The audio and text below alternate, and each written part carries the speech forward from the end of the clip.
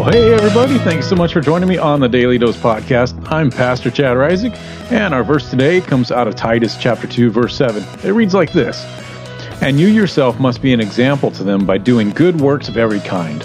Let everything you do reflect the integrity and seriousness of your teaching." "Welcome to Walmart," said the employee in the official Walmart blue vest. I smiled at him and said, "Hey, thanks." Yeah, there was no return smile. In fact, there was no emotion, no expression, just a blank stare from someone who seemed to be hating life at the moment. The employee, well, he didn't even make eye contact and was staring blankly out into the parking lot. Like a caged animal, I believe that he wished he could be free. "Are you okay?" I asked. "Fine," was the one-word reply I got. Still no recognition that I was even standing there. Needless to say, my first impression of that store, it wasn't a good one. The sad reality is that, as Christians, we sometimes, let's be honest, behave in a very similar manner. Sure, we may not have a soul-sucking job at Walmart, but oftentimes we portray our faith as something that really isn't that exciting. We just go through the motions that someone taught us to do at some point in life. We fold our hands and close our eyes at prayer. Sometimes we kneel, but only when we're invited to. We stand for songs in church when the praise leader says to stand, and sit when directed to replant ourselves in the pew.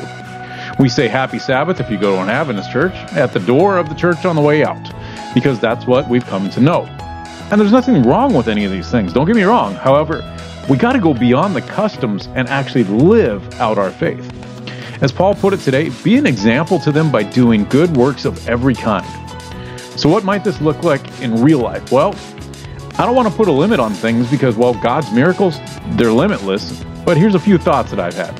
Feed the hungry, shelter the homeless, give to the needy, visit the sick, pray for people you don't know, share the love of Jesus with others, invite people into your life, invite people into your church family, more than just that one time, by the way. Serve in your local church, host Bible studies for those who don't think that like you do. Stand up for those who can't stand up for themselves. And here's the kicker. Do it all with joy and passion. I mean, nobody responds to a grumpy, burnt-out Christian. In short, brothers and sisters, don't be that Walmart greeter. Don't let your faith be seen as a soul-sucking job. Let others see Jesus in you. Let others experience the love and joy that only comes from God.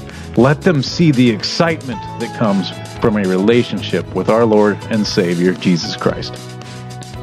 Hey fam, thanks again for joining me on the Daily Dose Podcast. I appreciate each and every one of you.